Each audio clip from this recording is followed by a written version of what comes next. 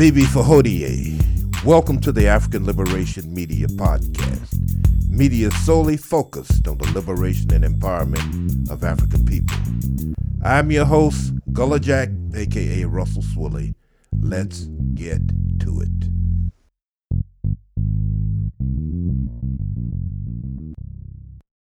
Bibi Fahodie. The day's date is August the 9th, 6261. We're still dealing with COVID. 1,000 Americans are dying a day. Surprisingly, football star, NFL star Odell Beckham has intoned that the owners don't see us as human. Of course, we recognize that Herr Fuhrer, Condon, the Orange Caligula, cut the pandemic response team in 2018. LeBron James called NFL owners old-time white men with a slave mentality. Beckham cites that there are 80 people in a locker room, contrasting this from NBA hoops. Suppression of concussions, the white balling of Colin Kaepernick. Beckham says that he feels like a zoo animal. This is the real status of the not for long league. Some of the games that people play.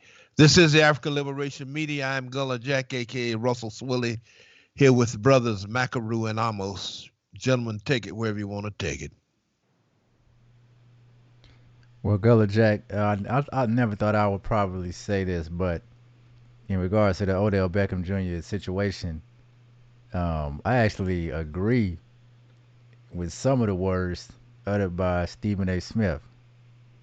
And I know that's ironic because normally I would not agree with anything, or mostly anything he says, but he made a good point when he said that the NFL has given players the option to opt out of the season uh, because of the coronavirus. Several players have already chosen to do so. So Odell Beckham Jr. is complaining about a situation that he's choosing to participate in, actively participate in. He's complaining that the owners are forcing him, or he feels like some type of zoo animal, which essentially means you're being forced to do something against your will, but they have the option not to play. So why doesn't he just say, I'm not going to play this year, I'll sit out and I'll come back and play next year? Yeah, several players have opted out. The star running back from the Kansas City Chiefs, he hadn't expressed his motive for opting out, but he has. But that's a very good question. I guess the thing I was struck by was a guy who normally, is known for his obnoxious behavior. For him to make that type of observation was something that definitely caught my attention. I mean, when last seen, Odell Beckham was in the LSU locker room after the championship, making a spectacle of himself. Yeah, I couldn't take Odell Beckham serious when I saw him come out of the hot tub with that guy talking about his sexual healing. Oh my God. Okay, well. Woo! Lord have mercy. But we getting close to election time. It's August now, and many of the elections across the continent are also taking place, getting ready to take place in several countries. You have leaders who have been in office for a long time that are being challenged by younger opposition. And in some cases, this is leading to some violence taking place where protesters and other people who are trying to speak out for their candidates or have rallies for their candidates are met with some violence from police and government officials. And this is happening in Uganda. This is happening, which is also been in some reports in Zimbabwe. What we could say is this. Many leaders across the continent, some of them need to be replaced. because they have upheld a lot of the corruption that has put a stranglehold on the growth of the African continent, and they have been in partnership in many cases with Western countries, with Europeans, and they've pretty much been a blockage to African freedom and sovereignty and liberation for a very long time. Right now in Uganda, Museveni has been the leader of Uganda for, I believe, going on 37 years now. And we know the history of Museveni and how he came to power, along with his buddy Paul Kagame. Two of these people who I believe should be replaced on the African continent with people who have more of a, I hate to use the word Pan-Africanist, but more of a African-centered, African liberation mindset. In Zimbabwe, we've heard reports that have come from the Zimbabwean government that the U.S. ambassador to Zimbabwe, who is Brian Nichols, has been doing things to undermine ZANU-PF through the funding and the promotion of antagonistic behavior through the opposition party. And Brian Nichols, for those of you who do not know, is not a European. He's not a Native American. He's not an Asian. He's not an Arab. He's not an Indian. He is a what you would call a black African American who has been sent to be the U.S. ambassador by the United States. So they're sending a black person who we here say that, we should vote in black people the same way we talked about voting in Barack Obama, the same way we talk about voting in all of these other black politicians, expecting them to do something different or to do things that would benefit black people, we would think, or benefit African people that we would think. But the majority of these people are self-hating. And when I say self-hating, they don't hate themselves individually, but they hate Africa and they hate anything that is African. And when it comes to the United States agenda on a geopolitical level, in regards to the United States foreign policy, in regards to Africa, they're willing to continue the same exploitation that Europeans have attributed to, or that's been attributed to Europeans that they have done to the African continent for years. So just because we put a black person in these positions doesn't mean that we're going to get a different result.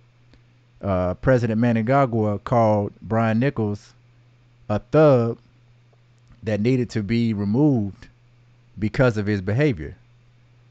Now, there's a lot going on in Zimbabwe. You have the situation where there's this new agreement that the Zimbabwean government has came to an agreement to pay $3.5 billion back to the white farmers as compensation for the land that was rightfully, and I say again, rightfully taken back from them by the former president, Robert Mugabe.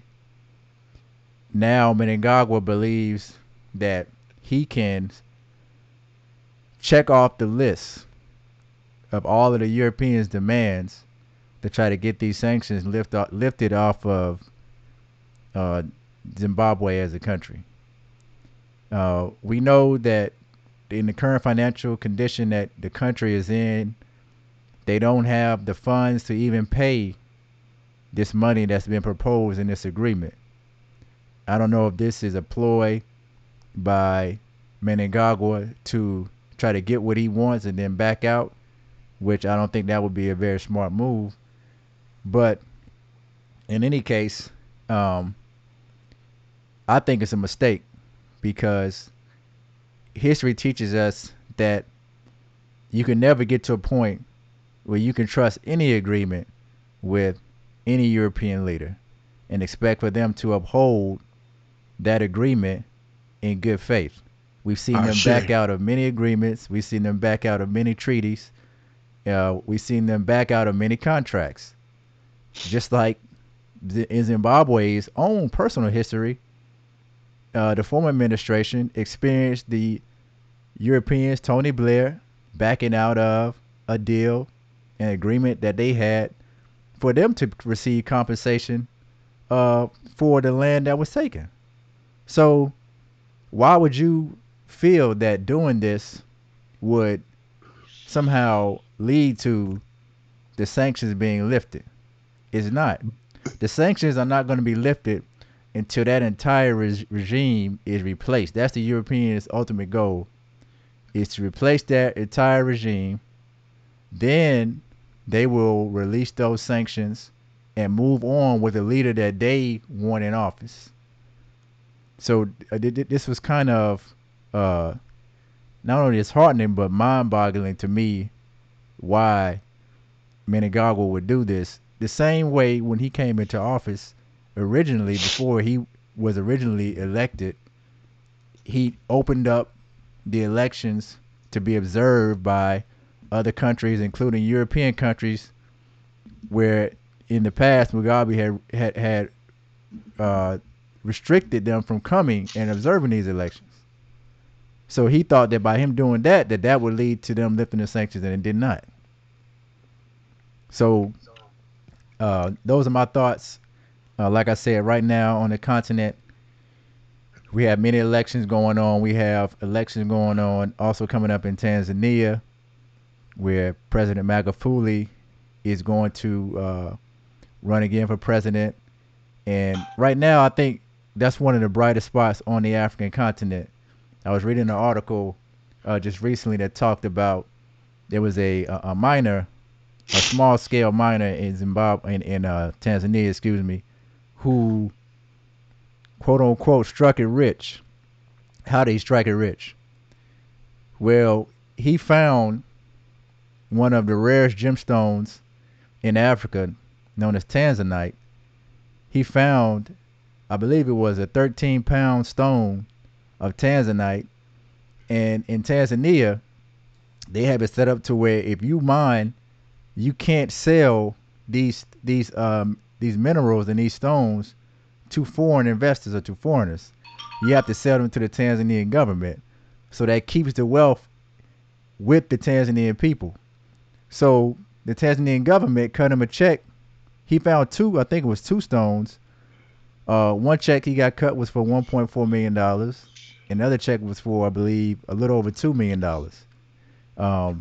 But this shows you what you can achieve when you operate under a fair agreement with your own people, where your own people can make money by doing the mining, and then they're going to turn around and the government can then keep that wealth within the government and use that wealth to then build up the Tanzanian country. So I thought that was extremely positive, and it's one of the reasons why I still say that Magufuli is one of the best leaders, if not the best leader on the African continent right now. We have other leaders like Abiy Ahmed in Ethiopia who are also doing positive things on the continent. And we always talk about the issues, like the issues that's going on in Zimbabwe right now and in Uganda, but we still have to highlight some of the positive things that we're seeing so that we can then emulate those things across the continent in other countries. Arshay, definitely. Yeah, and the brother that found the tanzanite was talking about how he was going to use his income to help build up his community. So there's a real sense of what Julius Nyerere initially instilled into the consciousness of the people of Tanzania when he talked about Uhuru ya Ujamaa, freedom and socialism, and the concept of communal wealth versus individual wealth. The willingness to to help your fellow brothers and sisters in believing that if one advances, all can advance. All for one, one for all. So that's very positive. It is Black August, and as the month proceeds, we'll be talking about many of the events that are coming up. Marcus Garvey's birthday coming up on the 17th. The Boys Came On rally led by Bookman Duty and Cecile Fatimon that launched the latest the iteration of the Haitian Revolution that resulted in independence.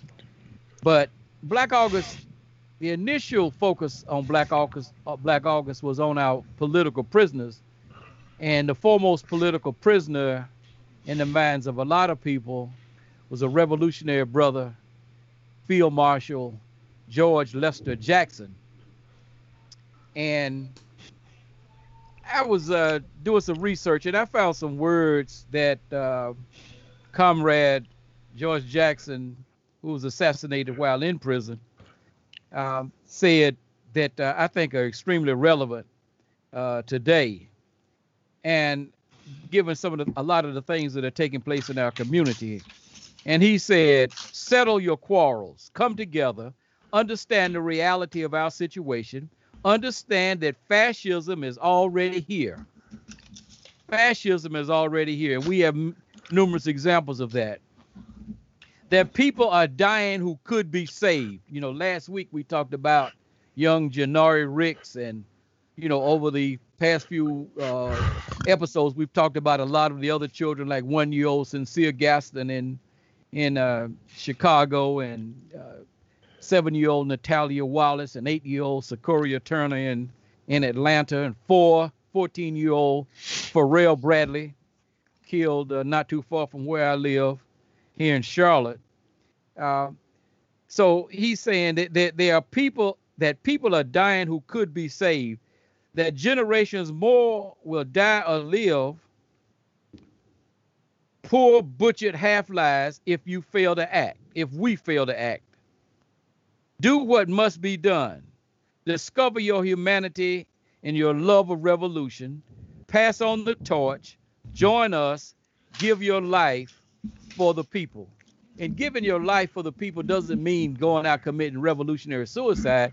Giving your life for the people means dedicating your life's work to do as much as you can within the capacity of trying to survive here in the bastion of imperialism, the wilderness of North America. So I just wanted to highlight those words from Comrade George Jackson, particularly settle your quarrels, come together, understand that fascism is already here, that there are people who are dying that could be saved.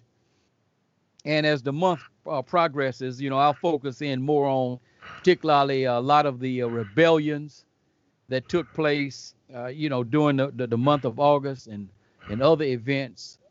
So I just wanted to mention that as a starter to our conversation about Black August.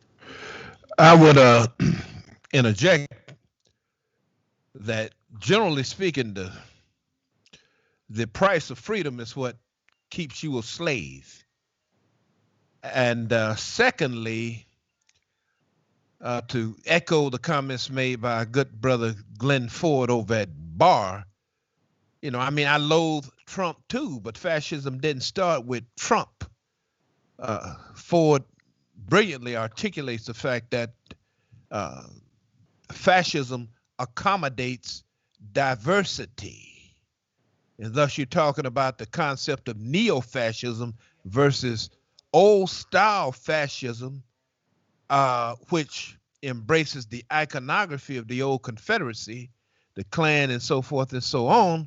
But you have this neo-fascism that has been taking place at least for the past 40 years. Brother Amos Wilson talks about this, and clearly this is constantly made evident or made synonymous with what Brother Neely Fuller describes as the refinement aspect of white supremacy, a change in form, but not a change in essence. Old wineskin must make room for new wine, not same old wine, different wine skin. And this is what we find that is so deceiving. Like Malcolm X said, don't stop suffering, just suffer peacefully. Neo-fascism being made synonymous with lynching a brother or sister from the low tree. Go ahead, brother.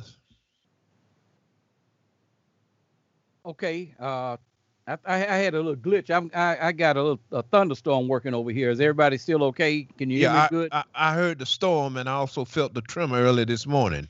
Yeah, I missed the tremor. I saw some people outside. It was up in Sparta, North Carolina, in that area. So must have been a pretty powerful tremor to be felt, all the way down here in Charlotte.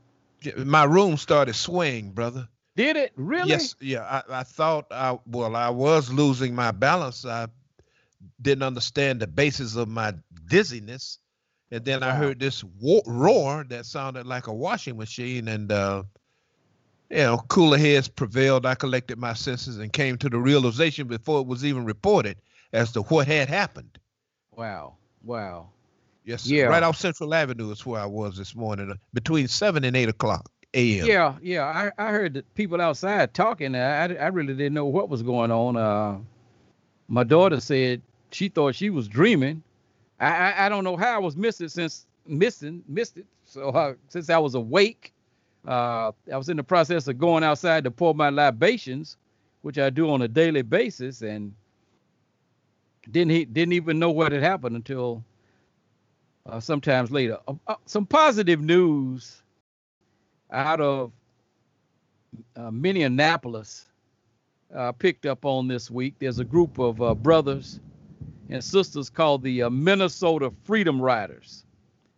And they launched community patrols when the police essentially just pulled back and stopped patrolling the black community in Minneapolis after the George Floyd rebellion. An NAACP leader with the spirit of Robert and Mabel Williams, two of our most esteemed ancestors. Come on. Black folks with guns. Rises in Minneapolis. With police absent and crime rising, the community formed armed patrols to protect its people and property. And I just made a little editorial comment. No marches or profane speeches were required to do this. A group of black gun owners responded to a call from the local NAACP in late May to patrol the mostly African-American West Broadway business district for nearly 2 weeks, the Wall Street Journal reported. Jamil Jackson, a leader of the Minnesota Freedom Fighters, which advocates for black gun ownership, told the Journal the group kept the area free of looting and arson without firing a shot. We were fired on, he said, but we weren't going to return fire into a dark street. Just think about that. Just think about that. The discipline that these brothers had, they weren't going to run the risk of firing into a crowd and killing an innocent person. The group, which has 45 members with a variety of backgrounds, including some who have military training, has since been asked to protect community events and has formed a security company. Crime has surged following the protests and rebellion in the city. Minneapolis saw 75 shootings in June, more than triple the 24 shootings during the same period last year. In the first half of July, there were 43 shootings compared to 29 in all of the previous July. The city council approved its first permanent cuts to the police budget. $10 million will be cut from the $193 million budget. In answer to protesters' call to defund the department, around $1 million in funds will be shifted to Cure Violence, a program that works to prevent things such as retaliatory shootings through community engagement. So we had these brothers out out patrolling, very disciplined in the videos that I saw, and protecting the community. And this shows what can be done, sort of reminiscent of the Deacons for Defense. Many people may have seen the movie starring Forrest Whitaker. Very reminiscent of that, and just some really, really positive news, from the brothers and sisters. And to think about it, now this was a NAACP leader. Like I said, in the spirit of Robert and Mabel Williams. Hopefully she won't be kicked out of the organization, suspended like Robert Williams was when he formed a self-defense group to protect the Newtown community down in Monroe, a few miles here from Charlotte, when the Ku Klux Klan Night Riders, you could call them the second iteration of drive-by shooters after the Mafia, although the Mafia was relatively selective in terms of their shooting. But the Ku Klux Klan would ride by and shoot into homes. I remember Fannie Lou Hamer saying that she had to move from house to house in Ruleville so that they wouldn't know where she was, because they would ride by shooting. And on one particular night, there was two sisters, staying in a home they thought Fannie Lou Hamer was in. One sister was 20, the other was 18. Both of them attended Jackson State. Both of them were shot by the Klan. But of course, there were people that were shooting back also at the Klan, and that's one way to get them to stop. So I mean, this is a very positive thing that took place, is taking place right now in Minneapolis. These types of things generally don't get a whole lot of media attention because they don't want people to know that we have people like this in our community. So our job at African Liberation Media is to report on things like this. Go ahead, By all brother. means. Yeah, I know we talked about that. We talked about that a few weeks ago about us policing our own communities. So I definitely think that that's positive. That's always positive, because the change starts with yourself first. And the moment that we can handle our business internally will make it even more difficult for any of our enemies to oppose our will. So I think that's always positive. Absolutely synonymous with one of the 10 stops articulated by the ancestors, Francis Cress Welsing, as well as Neely Fuller. Appreciate that reminder of the brilliance of George Jackson, which brings me to a point that was articulated by the great Russell Maroon Schultz, who is in greater confinement in a Huntington, Pennsylvania prison, when he has written that there were several brothers who would have accepted the heroic task of attempting to break George Jackson out of San Quentin, but Huey Newton vetoed that desire. Of course, we had success with the release of Assata Shakur. It is in the minds of many, this would have been a great contribution to African liberation. Schultz has stated emphatically that George Jackson had the superior theories. So I think to whatever degree we can count that as one of the tragic mistakes in moving the African liberation movement forward, and not having George Jackson among the masses articulating his ideas. Right. And, and we know that his brother, Jonathan, only 17, and some other brothers did put forth an effort to get him out. And, when they took hostages from the courtroom, they I'm sure never in their wildest imagination did they imagine that that law enforcement would fire into a van that was occupied by a white judge and some other white hostages. But I was having this conversation with Brother Jasper yesterday up at the Mills place, and Europeans are willing to sacrifice individuals if they need to make a statement to stop any kind of black revolutionary activity. They have no problem sacrificing a judge, a governor, a mayor, or whoever, because their position is that all of these people are replaceable.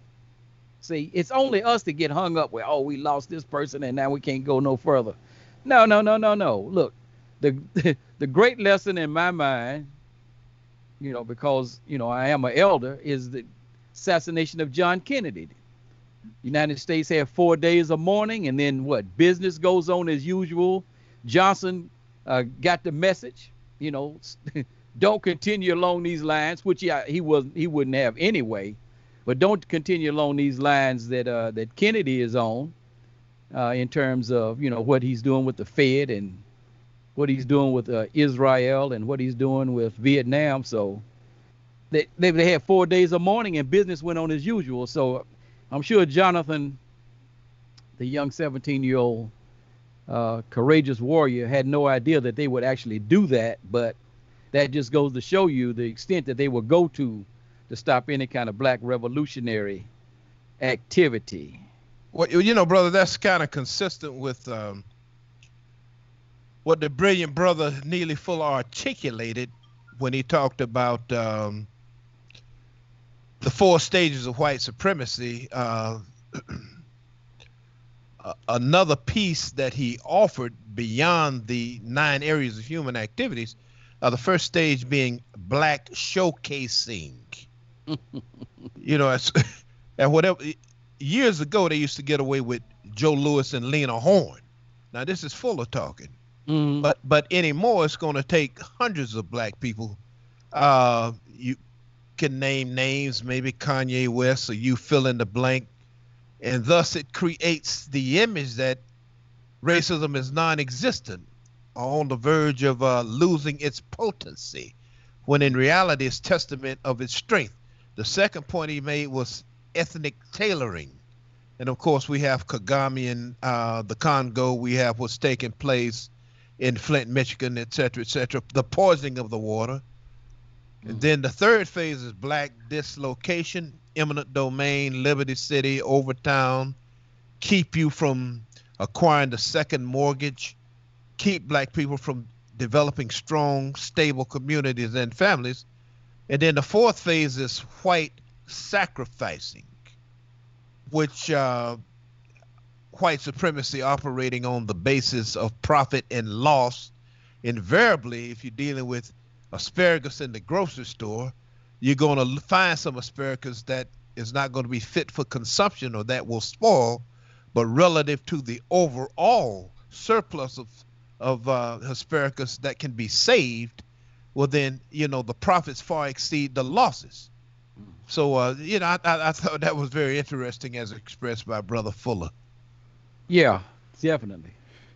And another faction of that point is that Europeans, we oftentimes attribute so much unity to them. We always say that they're so unified, but what we have to realize is that there are different groups among them as well that hate each other, Mm-hmm. and that are willing to sacrifice each other. To your point about JFK, many people believe that it was the Israelis that had him assassinated. Mm-hmm. So even though they all have white skin, Right. a lot of times in their own groups, they don't even like to deal with each other. But because they contain so much power, it looks through the smoke and mirrors like they're all unified. But even in when it comes to us, yeah, I mean, even in history, the French have always hated the British. Mm-hmm. 100-year war, 30-year wars. Yeah, 7-year war. Yeah, I mean, the Catholics have always had issues with the Jews. Right. So, I mean, we're dealing with it's like a spider web. Yeah. I think what it comes down to almost, and this is what a lot of people don't understand. They get all, people got all excited about, Barack Obama being elected president. But of course, Gullah Jack and I had heard Jamil El-Amin, H. Rap Brown, his interview in 1969 saying it's not the individual. This is a system, which Fuller and Wilson told us also that the military industrial complex, the Wall Street oligarchs, But to your point, almost, uh, what happens is that they have different squabbles and sometimes violent, as you know, the European continent has probably had more wars, more destructive wars than any other continent. Fighting amongst one another. They are in fights to determine what is the best way to maintain their global domination. Okay, and just like after the Moors, uplifted the Iberian Peninsula, which then became a disaster for Africa. The head of European imperialism was Portugal and Spain. But in 1588, the Spanish Armada decided to attack the British because the British had pirate ships and they were causing a lot of problem with their commerce across the Atlantic. As a matter of fact, that's how the first 20 Africans arrived in the United States. They were on a Portuguese vessel bound for Mexico, and they were intercepted by British pirates who demanded ransom, and part of the ransom was 50 Africans, 50 of our ancestors. And the first 20 arrived, at Point Comfort, an interesting name. I'm sure it was no comfort to the Native Americans that once occupied the territory when the Europeans killed them and took the land. And then the other 30 arrived. But in 1588, the British Navy and the Spanish Armada fought a naval battle, and Spain was defeated. And then the head of imperialism moved to England, for pretty much until World War II. So they do have these squabbles, and they are squabbles not only between countries, but even within countries. You have sometimes people saying, okay, this is the best way to manage the American empire. And, Trump has his perspective on how to manage the American empire. Obama had his perspective, more in line with, the traditional, the neoliberal perspective. Trump has his own perspective. I don't know what kind of category you can even put it in. Bush, the neocon perspective. Clinton, once again, neoliberal. So far, so they do have these squabbles, and some people think this is something that we could perhaps take advantage of. But I think it's something we certainly need to be aware of. Waycross, Georgia. Ware County, which I believe is adjacent to Glenn County, where Ahmaud Arbery was killed. In police state America, a traffic stop leads to police shooting into a car of black teens, a 15-year-old being brutalized, and he and his 16-year-old brother being arrested. And my ALM contributor to Hero, Farrah Bradley, sent this to us. Note, this is in Ware County, where the DA George Barnhill said regarding the killers of Ahmaud Arbery in nearby Brunswick, we don't see any grounds for an arrest of the three parties. So we had this traffic stop.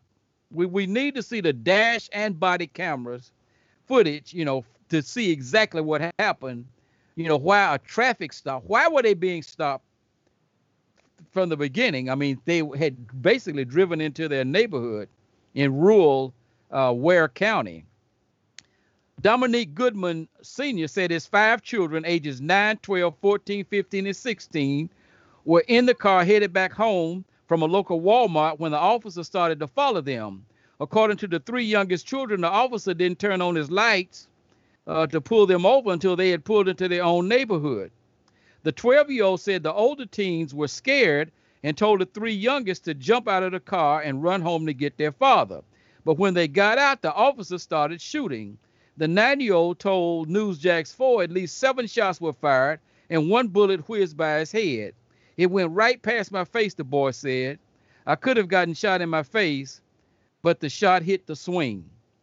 So going back to George Jackson, fascism is already here. Now, what precipitated 2 police officers to start firing into a car of black teenagers in Ware County, Waycross, Georgia. It's just amazing.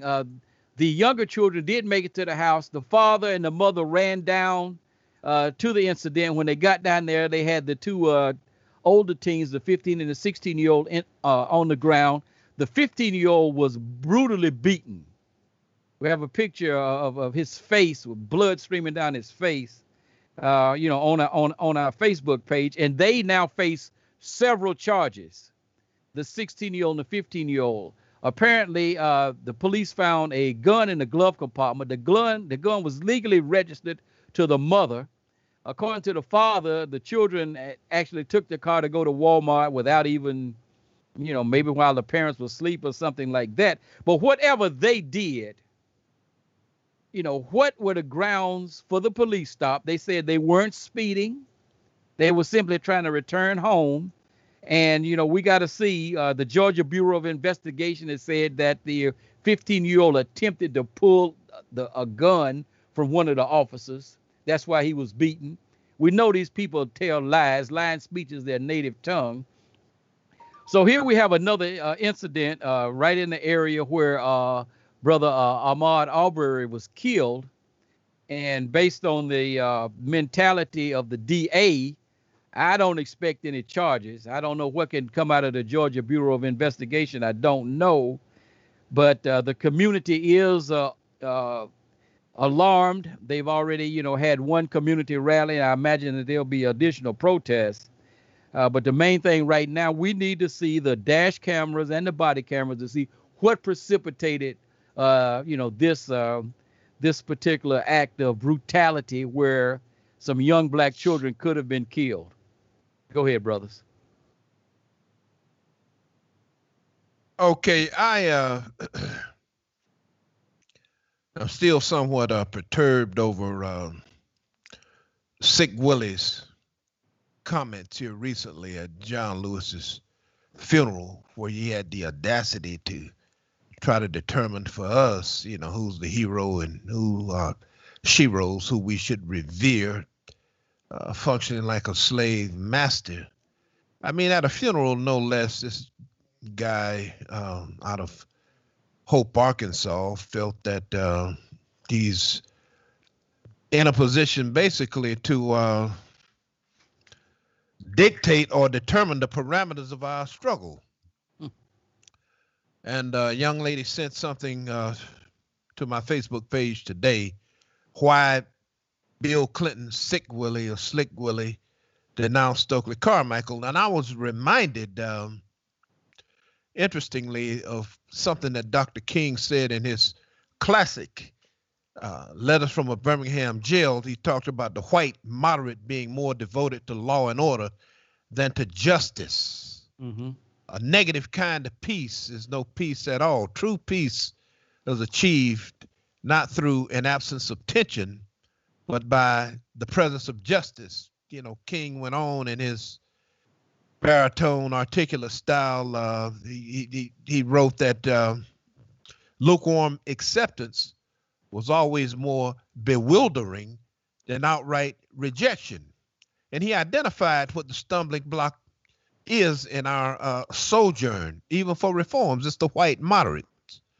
It's the white moderates that passed the largest crime bill in history, inflated the number of police on our streets, increased the prison cells. The auction block has become the slave block, or the cell block. The auction block has become the cell block. It was he, as well as some of the other white moderates, that invented 60 new reasons for the death penalty. We can go on and on, talk about the 1033 program. You're talking about Sick Willie. Sick Willie. We're talking about the Iraq War. White moderates voted for the Iraq War, over 500,000 dead. 1776, white moderates signed on the dotted lines not to free African slaves. And, it's like Malcolm said, you can stick a knife in my back 9 inches, and if you pull it out 3 inches, you haven't done me any favor. And the only suggested reform is to ban the chokehold, not necessarily community control of the police. So in many instances, as Matthew Cook uses the term a Faustian bargain. The white moderates have made a deal with the Klan and that faction in the dual suppression and subjugation of black people. Wow. Yeah, that's Kwame Ture said that liberals are for any change that doesn't affect their status and their power and their privileges and their prestige. So that means that they all, as you say, they only want the absence of tension. Yes, sir. And the fact of the matter is that people without power will never experience the presence of justice.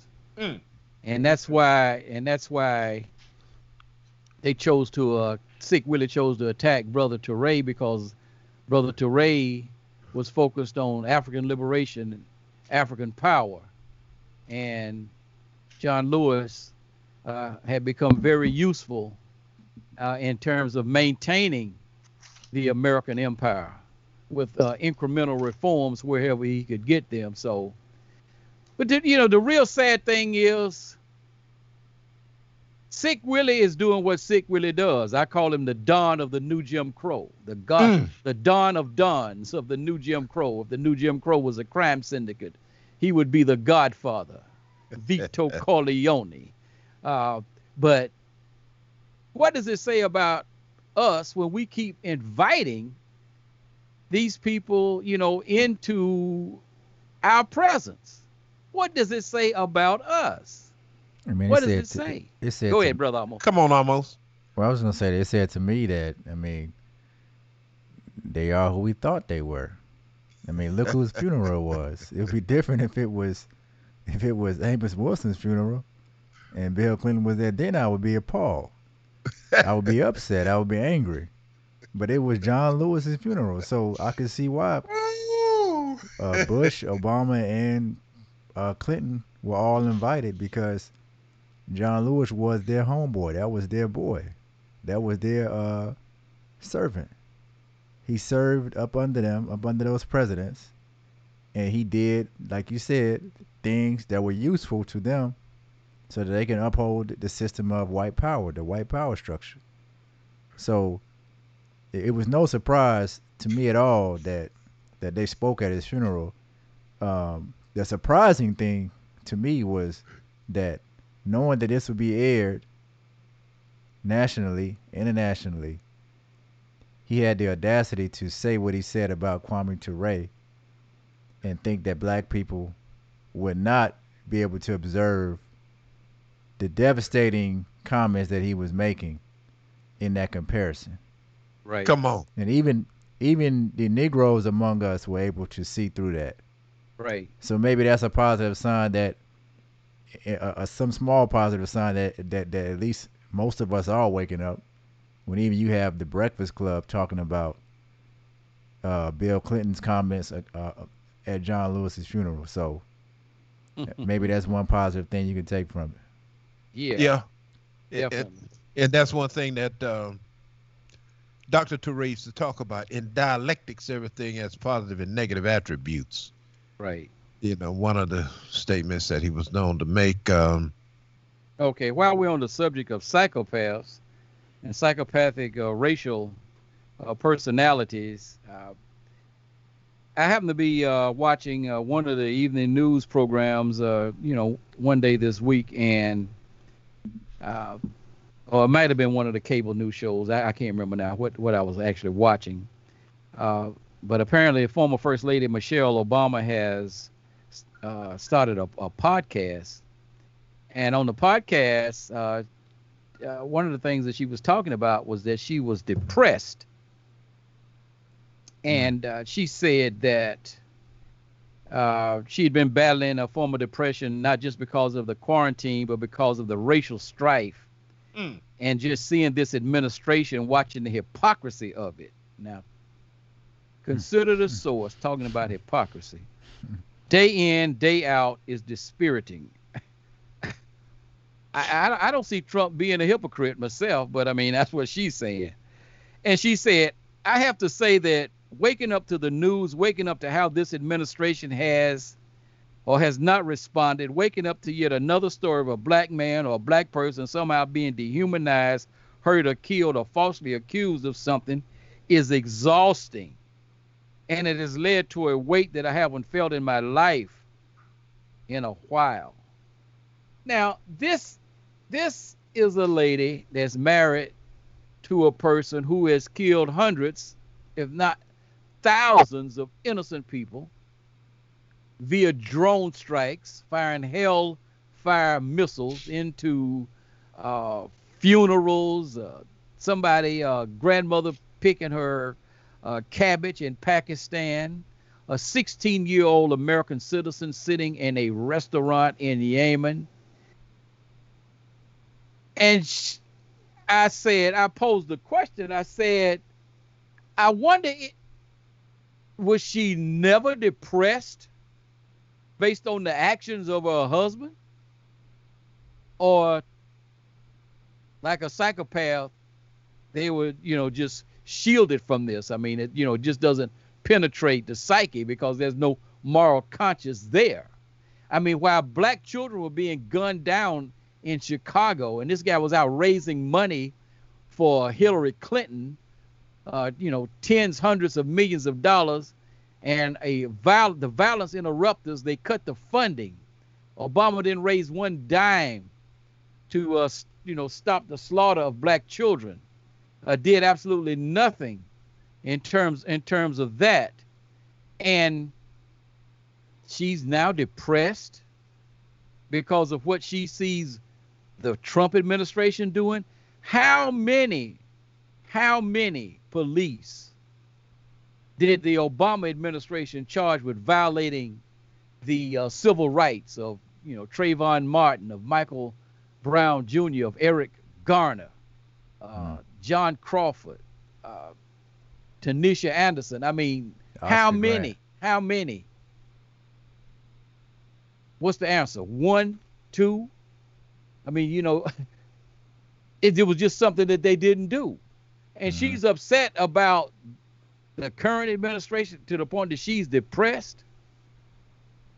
I mean, the level of hypocrisy is incredible. And the fact that people were feeling sorry for her. What about all of the children that have been killed, or their parents have been killed as a result of drones? When they killed Awaliki's son, he was sitting in a restaurant in Yemen eating dinner with his 17-year-old cousin, and the U.S. government claims they were trying to kill someone else, and that this 17-year-old American citizen, I think he was born in Denver, and the 16-year-old American citizen and the 17-year-old cousin and the other people in Yemen who were killed, they just happen to be collateral damage. They just, that's just par for the course. I mean, we were trying to take out an enemy combatant. So I just found it and of course, I went on the offensive, and got the usual responses from the Obama files, but that's what I expect from them. But what I always tell them is, can you refute the facts? I'm posing a question. Was she ever depressed by the actions of her husband? Right? No. So, hey, there you have it. I mean, that's what we're dealing with, in terms of, these black celebrities who benefit and have benefited and continue to benefit from the crimes of the American empire. They commit crimes themselves on behalf of the American empire. They have an umbilical relationship to Wall Street oligarchs and the military-industrial complex. And one of the things Dr. King said, he said, the American people must have the capacity to vote into oblivion politicians who cannot detach themselves from militarism. And Barack Obama was a militarist from day one. And she's depressed by whatever she claims Trump is doing. Well, it's all a ploy to push to get Joe Biden elected. You get people's emotions riled up because a lot of people follow Michelle Obama. Um, I watched her Netflix special. I forgot the name of it, but it was a documentary that basically focused on her. And to your point, I think it's highly hypocritical for Michelle Obama to talk about this administration, but then at the same time, she stands by and supports a former president and his wife who have been charged by the people with participating in human trafficking and sex trafficking and pedophilia. And her own husband, in the WikiLeaks emails that were released from John Podesta's email account, stated that her own husband flew in over $65,000 worth of pizza and dogs to the White House for a party. Those two code words that have been identified by the FBI as code words for pedophilia. So you're talking about the racial tensions in the country. You're making advertisements saying bring back our girls. But yet you would stand by a former president who is participating, who had a close relationship with Jeffrey Epstein, who was obviously murdered so that he would not reveal the secrets. And you support that, but you speak out against this. It's hypocritical. And it only shows that when you become, this is why you can never trust a politician, because when you become a part of either party, and really not even just the party, the deep state, when you become a part of the deep state, you have a full alliance to the deep state. So even if there was a Democratic candidate that came along that was anti-deep state, President Obama and Michelle Obama, Hillary Clinton, Bill Clinton, they will all oppose that particular candidate. The same way, you remember when the first time Donald Trump ran for president, which former president, Republican president, said that he would not support Donald Trump? George Bush. Why? Because he's a part of the deep state. So the deep state was bigger than the Republican Party.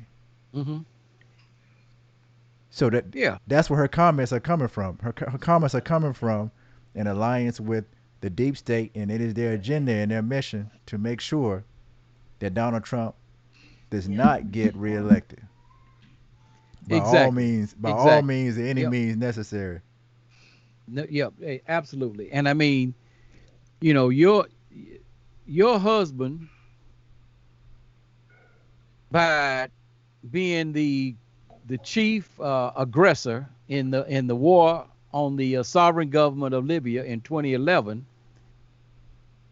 helped to facilitate the conditions that has led to the enslavement of black people. Can you imagine a black president aligning ideologically with people that have the mentality of Nathan Bedford Forrest at the Fort Pillow massacre, and aligning with them, overthrowing the sovereign government of Libya, and creating conditions where now black people are being held in slavery? That's why I call him the black enslavement president. Are you not depressed by black people being in slavery? You have to be a psychopath. You have to be totally insulated from any type of moral conscience, feelings of concern. I mean, how do you sleep at night? I mean, you have to be totally detached from the reality of things that are going on, and we have to detach ourselves completely from people like this. Totally. No compromise, totally detached from them and what they represent. One other thing, I want to say this because this is a bombshell. There's a looming catastrophe of homelessness in the United States. And this is another bombshell that's about to hit the black community. Uh, CNBC did this interview, and they asked, how does the eviction crisis brought on by the pandemic compare to the 2008 housing crisis? And the person they were interviewing said, we have never seen this extent of eviction in such a truncated amount of time in our history. We can expect this to increase dramatically in the coming weeks and months, especially as the limited support and intervention measures that are in place start to expire. About 10 million people over a period of years were displaced from their homes following the foreclosure crisis in 2008. We're looking at 20 to 28 million people in this moment between now and September facing evictions. So we already have a crisis of homelessness already. There's a lot of homelessness already that are affecting our community. You know, our communities are being gentrified, and now, with these moratoriums on rent and all of these things expiring, of course, the unemployment, the federal benefit of unemployment has expired, and Pelosi and McConnell can't agree on a new stimulus. Trump decided he was just going to use executive action. I don't know what legal capacity he has to do it, but he said he was willing. The CARES Act gave people who were unemployed $600 in federal benefits. Trump said he was willing to give them $400. McConnell only wanted to give them $200. Now, this is in addition to what you're getting from the state, but what you're getting from the state is based on what you were earning. And some people may not even be getting $200 a week, from the state, depending on which state you're in. I know North Carolina is the worst in the country. And so, this is where we are. But I mean, I think we just need to be aware of this, because what is this going to do? This is going to exacerbate the tension in our community. It's going to exacerbate, the violence, the stress, death at an early age. I mean, this is what's coming down. And, there's never been a more pressing time for us to try to develop a strong movement for the empowerment and liberation of African people, and it has to be connected globally.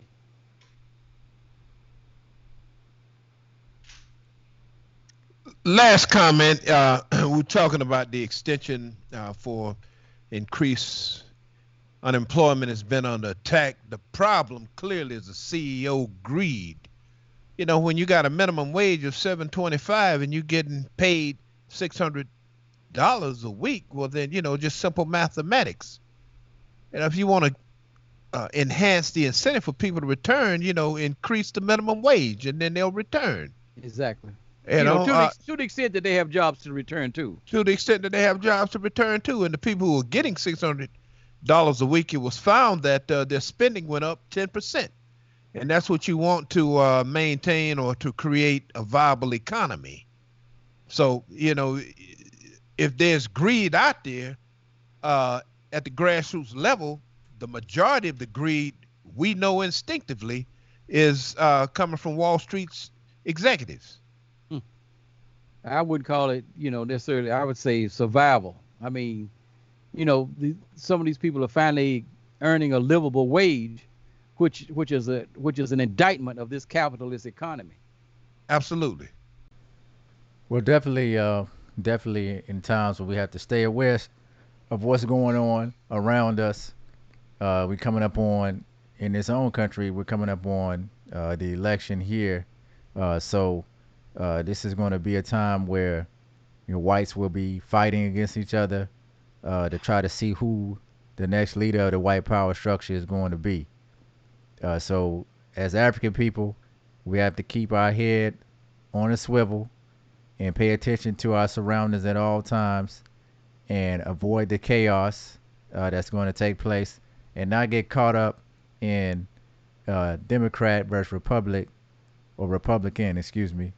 but realize that this is a system of a white power structure that was built by individuals, and those individuals and those ideologies, those individuals pass down that ideology to individuals that live today that are still carrying it out. and that is not going to change no matter who is elected. I say this every time there's a president is going to be elected. So with that, this has been another edition of the African Liberation Media. You can always visit our website, africanliberationmedia.com, and check out all of our podcasts.